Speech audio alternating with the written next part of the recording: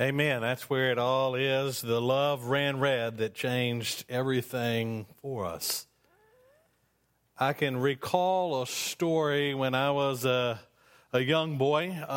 Went with my family to South Park Mall. Y'all remember when the mall was up there in Shreveport and they had those waterways that went down the middle, and ever so often there was a place where you could go to the pretzel place and get your pretzel, and you could step down just a few steps into an area that was a little bit of a seating area that was down low. And I remember looking one time where those rails were that you would hold down, and it looked like a movie camera to me.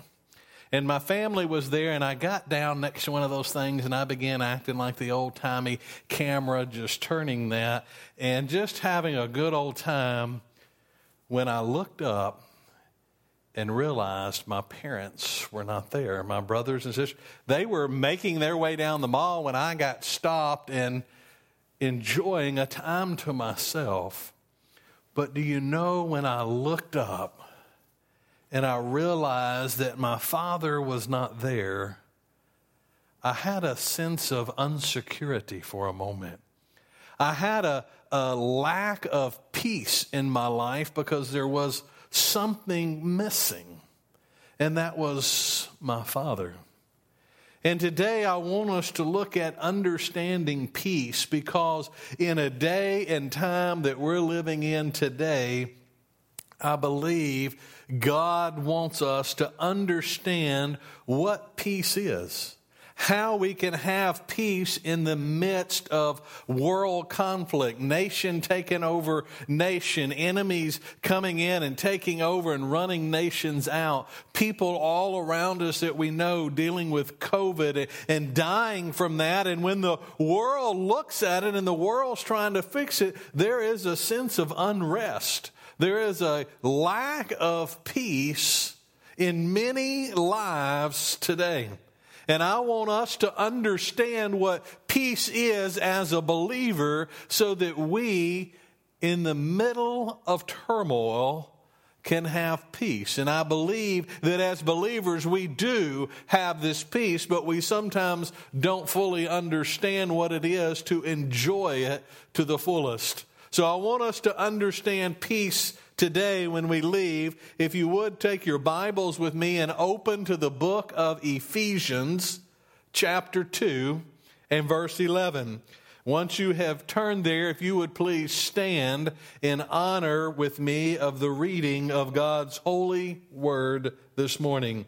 Ephesians chapter 2, beginning in verse 11, Paul writing to the church in Ephesians says, "Therefore, remember that formerly you, the Gentiles in the flesh, who are called uncircumcision by the so-called circumcision, which is performed in the flesh by human hands. Remember that you were at that time separated from Christ, excluded from the commonwealth of Israel, and strangers to the covenants of promise, having no hope and without God in the world. But now, in Christ Jesus, you who formerly were far off have been brought near by the blood of Christ.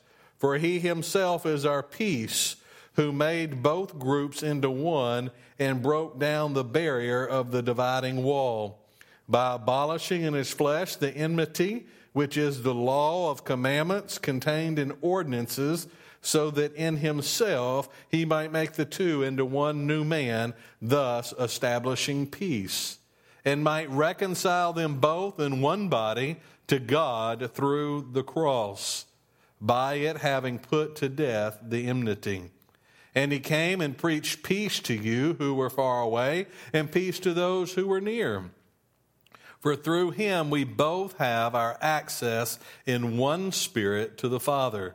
So then you are no longer strangers and aliens, but you are fellow citizens with the saints and are of God's household, having been built on the foundation of the apostles and prophets, Christ Jesus himself being the cornerstone, in whom the whole building, being fitted together, is growing into a holy temple in the Lord. in whom you also are being built together into a dwelling of God in the Spirit. Father God, I thank you so much for your love. Father, I thank you for your word. And Lord, I pray right now that you would open our eyes and our ears to hear from Holy Spirit.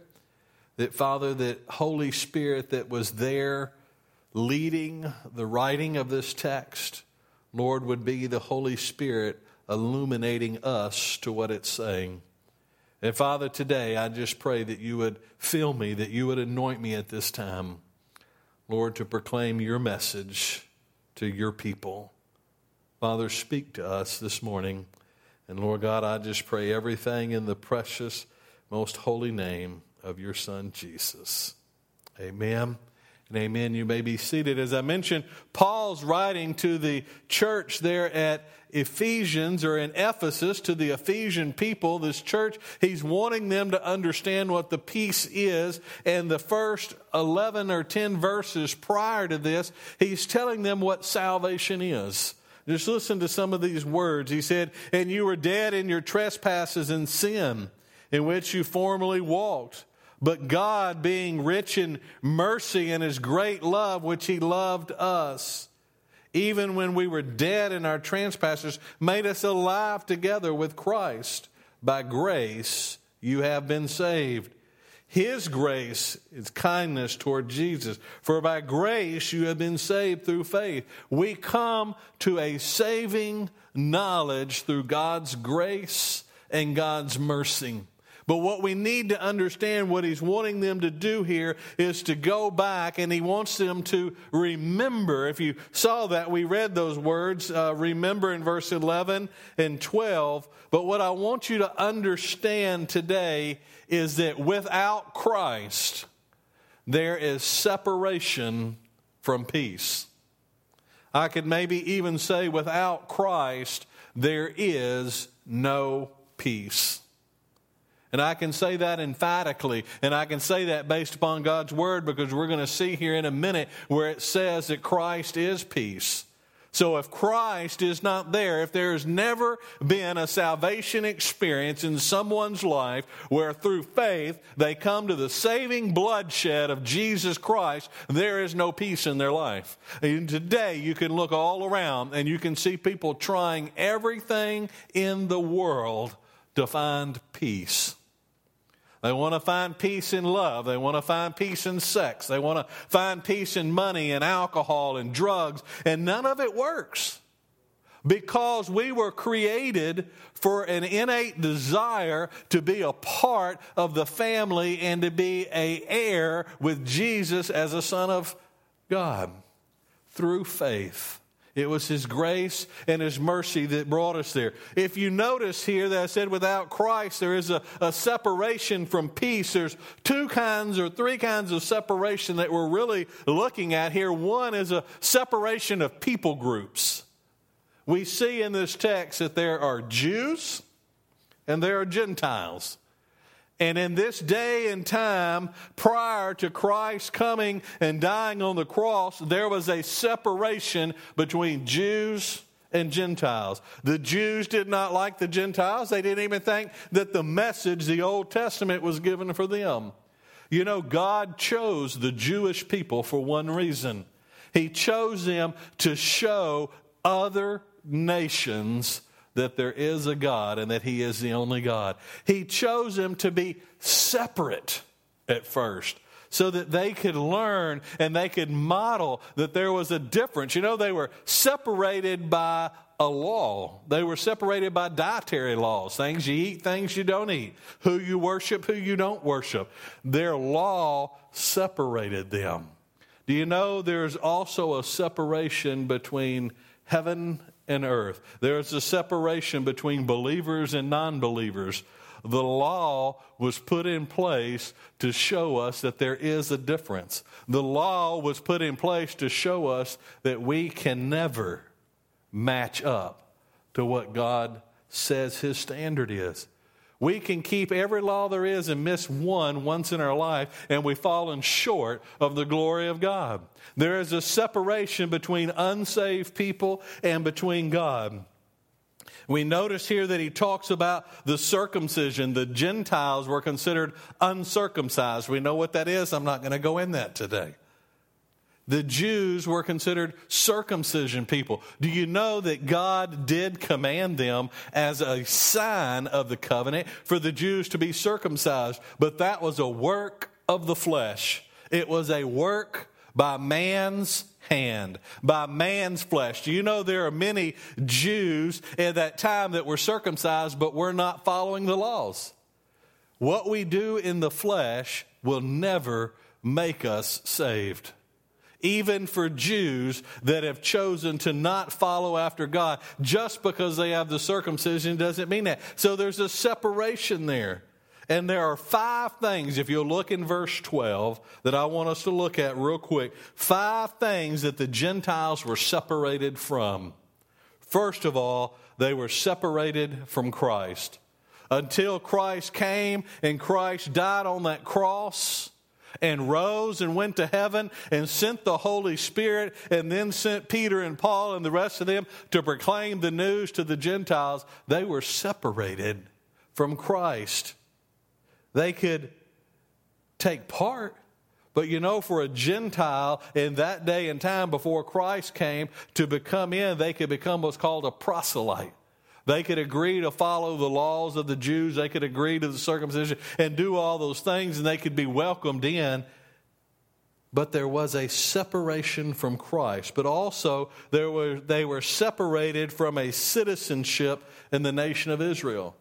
God's chosen people, the nation of Israel, were the Jewish people who he brought out of Egypt, brought into Jerusalem, and brought into the promised land. And that's a set nation. It's a set group of people that were Jews by birth. They were very particular on following the heritage and understanding that, and God called that particular group to be a help to others. And you know, oftentimes they were not a help. They were a hindrance because they kept the separation up. Also, they were separated, it tells us there, from the covenants of promise. God made covenants with Abraham, with Isaac, with Jacob. You know, these different covenants and covenants of peace and a promise and all of this. As a Gentile, not being part of Christ, being separated from Christ, not being a part of the chosen Jewish nation, they were separated from these things without Christ. They were separated from a hope. They didn't have the hope that the Jewish people did of a coming Messiah to come and save them. They didn't know about it at that time. Also, they were separated from God, and we see that in Scripture. And they were separated because there was a law put in place to show the difference between God's chosen people and the rest of the world. Between believers and non-believers, we would say today. And you know, when you're separated from these things right here, I can promise you, you are separated from peace. Can you imagine living as an alien, a stranger in some country that you don't know? There wouldn't be no peace. I shared with y'all some stories of when I had the opportunity to travel, and I went to Bangkok, Thailand, with the Lions Club International for the international convention. I get off the airplane into a country that I know no one there. They speak a different language. It's not like America, I can promise you. They don't care if you understand them or not. America, we cater to everybody and think we've got to change all of our stuff to try to comfort them. They don't care. And then when I get there, my luggage doesn't even show up. I go to a hotel that I know no one because the rest of my group is all at another hotel. And I began to try to find something to eat. And you go up to the buffet line and you see names of food that you know. It kind of gives you a little peace, a little sense of home until you open the dish. And it's not what you think it's going to be just because it's labeled that. There is a sense of unrest, an unpeace even in that kind of situation. That's what these Gentiles were living in. They were not part of this nation. They were separated. And you know, in life today, if you were able to find people who are not believers and truly get down into the nitty-gritty of who they are, they don't have peace. They're missing something.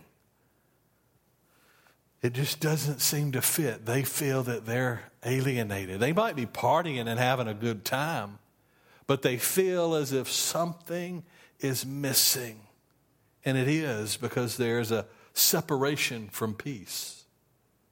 So we see that there is a separation from peace, but let me tell you that Christ is the source of peace. We see right there in Scripture, it says in verse 14, for he himself is our peace. But I love here how Paul does a good job of transitioning this. He's telling them what all they're separated from, and that there's a separation from peace. And then he wants to tell them there's a source for your peace. And I've got it highlighted here in my Bible, beginning of verse 13. But now, I love it when a but now shows up, because we're taking something negative and we know God's fixing to do something great. Amen. Verse 13, but now in Christ Jesus, you who formerly were far off have been brought near by the blood of Jesus Christ. Christ is our peace. And church, let me tell you today, there is no peace without Christ. But we're brought near by the blood of Jesus. The blood of Jesus. We keep this cross up here. We know Jesus didn't die on this cross, but it reminds us, and when we look at it, it reminds us of the sacrifice that Jesus went through. That his was beaten, his hands and his feet were nailed, there was a crown of thorn put, and when he hung on that cross, his blood shed, and there was something special, something holy, and something anointing about that blood. For years, thousands of years, they had been slaying animals. There had to be blood shed for the sacrifice of sin, the separation of man from God because sin, and they would have to sacrifice. From the very beginning of times, you can turn in Genesis, God created Adam and Eve. Adam and Eve wanted to be like God. They didn't trust him, and they ate that fruit because they were tempted. And what happened? We have to picture this. God took an animal and made clothes for them to wear. Do you know what happened when God took that animal and cut it open to make clothes for them? Bloodshed spilled out. It requires death and bloodshed to cover up sin. Let me rephrase that. It requires death and bloodshed to pay the price, the penalty, the enmity to sin. We are separated, but Christ is our source. His blood shed, he became that. And when he did, it tells us that Christ removed the dividing wall. Several dividing walls have been talked about when you study and you look at this, and I believe it's a context of all of them. Number one, the dividing wall between God and sinful man is separated through the bloodshed of Jesus Christ, and those who claim him as Lord and Savior. There is an open door to God at all times. The veil of the temple was ripped from top to bottom the moment that Christ died on that cross. You know, there's also a separation wall. When you would go up onto the Temple Mount where the temple was built, there was like a railing or a wall that separated the Gentile court from the inner area where the Jews could go. There was a separation even there between, we talked about the Jews and the Gentiles, but even in the temple there was a separation. You Gentiles, we could say today, you can sit back there. We're going to put a rail across here, and you can't come any forward. You can't come any closer to the Holy of Holies. You can't come past that part, Gentiles. You have to stay back there. But us Jews, we can come this way, and we can come closer. The veil was the first one torn. But then Jesus' death, because his bloodshed is available to anyone and to everyone who will call upon the name of the Lord Jesus, he separated that rail. If you will notice there in verse 14, it says, "For he himself is our peace, who made both groups into one, broke down the barrier of the dividing wall." Why did he use both words, barrier and dividing wall? In this temple, there was this barrier that separated the Jews from the Gentiles. But there was a dividing wall and barrier that kept the Jews within. You see, they're within, they're staying to themselves, separated from the rest of the world. God says, I want all men to come to a saving faith. I want all men to have peace. And the bloodshed of Jesus Christ separated that wall and did away with it. The bloodshed of Jesus Christ, the barrier, the law. Now here I want you to hear this. By abolishing, verse 15, by abolishing in his flesh the enmity, which is the law of commandments. Now if we go back into the Gospels, we see where Jesus said he didn't come to do away with the law. The law is still there for the purpose of showing us that we can never match up. The law is there for that purpose. So what did Jesus abolish in this enmity, which is the law?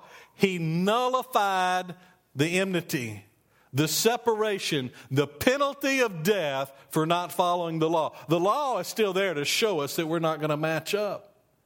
But the requirement of that law was death for a mistake.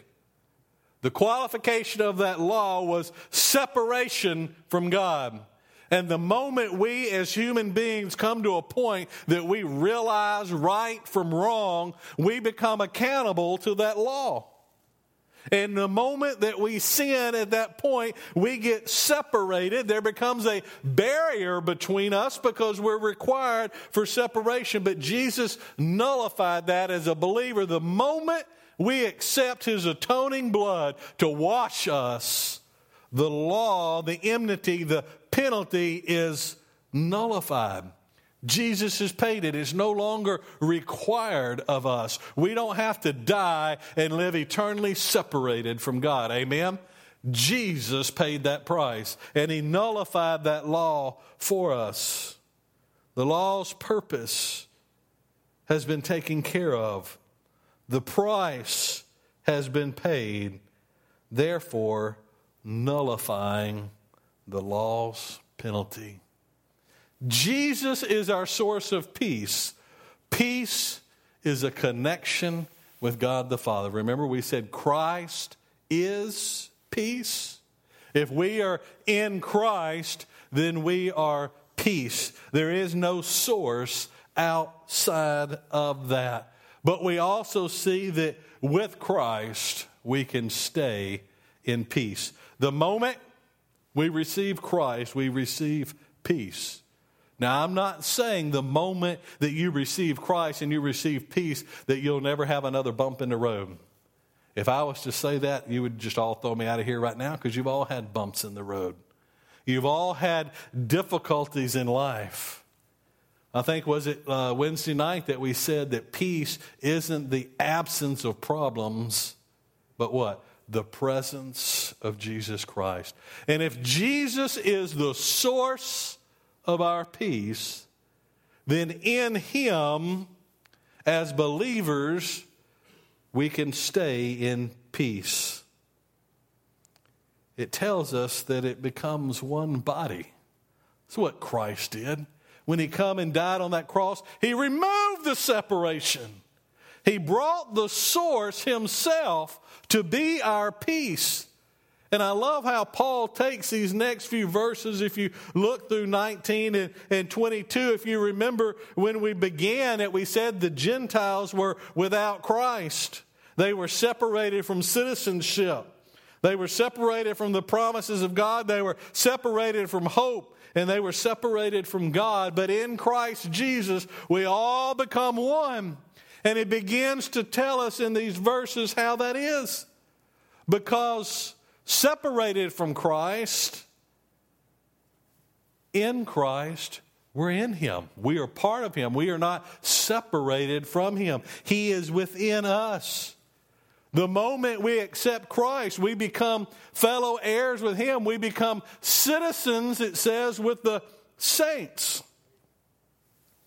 We're no longer separated from citizenship, but we have a citizenship in heaven.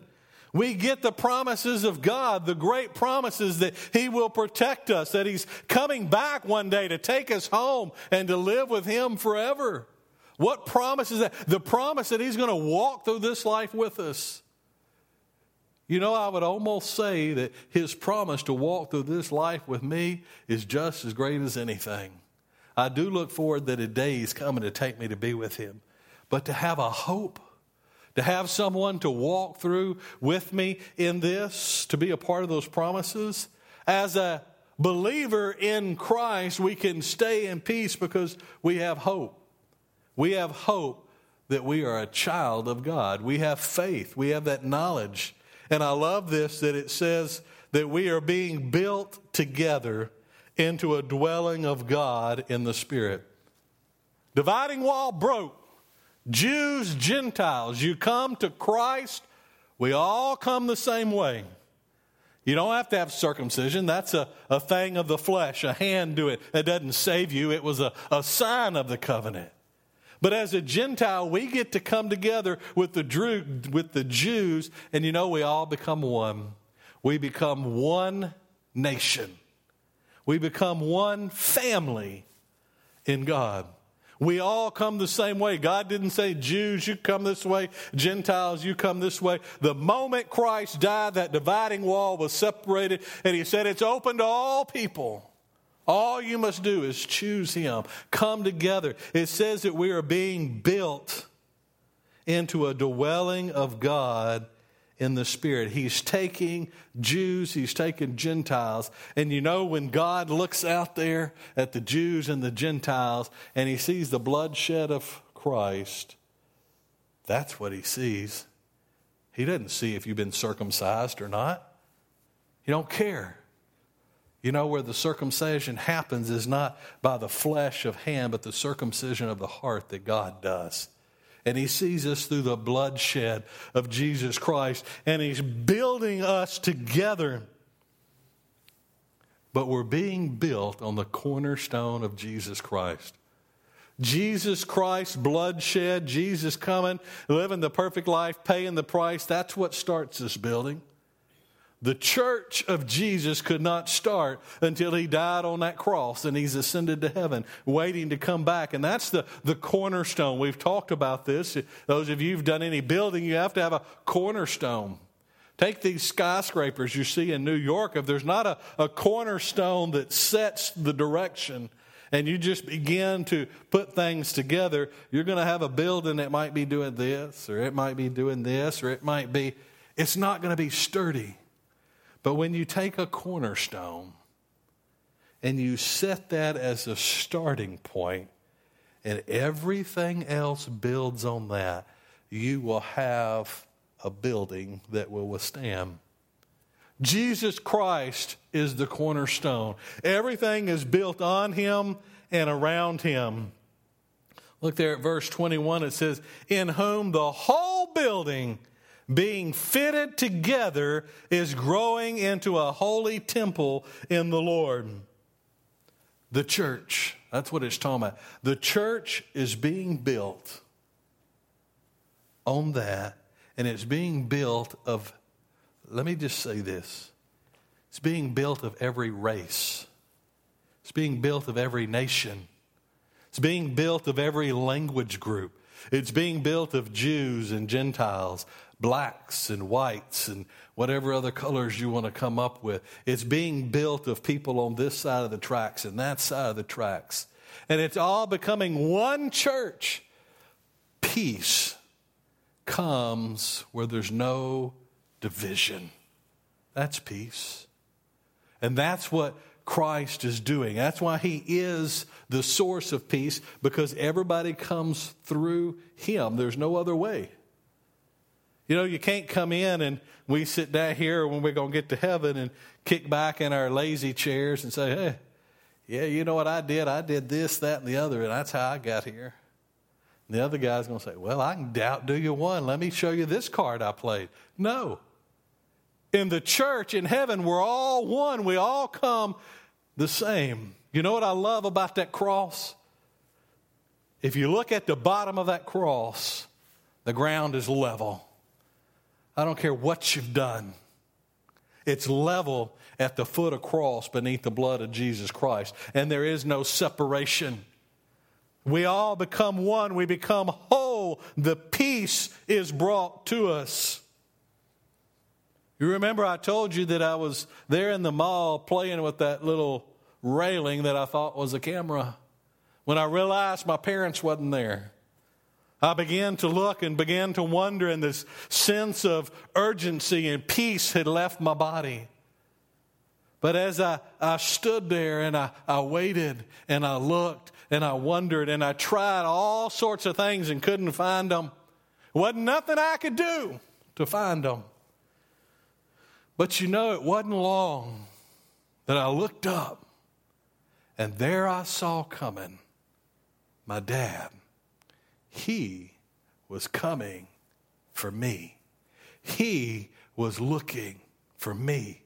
And when he got there and he embraced me in his arms, let me tell you what, the peace filled me. My family's one. My mom, my dad, my two brothers, myself, all of us are one family. We were reunited and brought back together. That's what it is with Christ. Let me phrase it to you this way that one person put it. Christ is not divided into competing groups. So those who are identified with Christ are also at peace with one another. Let me read to you from 1 Corinthians. See if we've got that up there for you. 1 Corinthians. Now I mean this, that each one of you is saying, I am of Paul, I am of Apollos, I am of Cephas, I am of Christ. Has Christ been divided? Paul was not crucified for you, was he?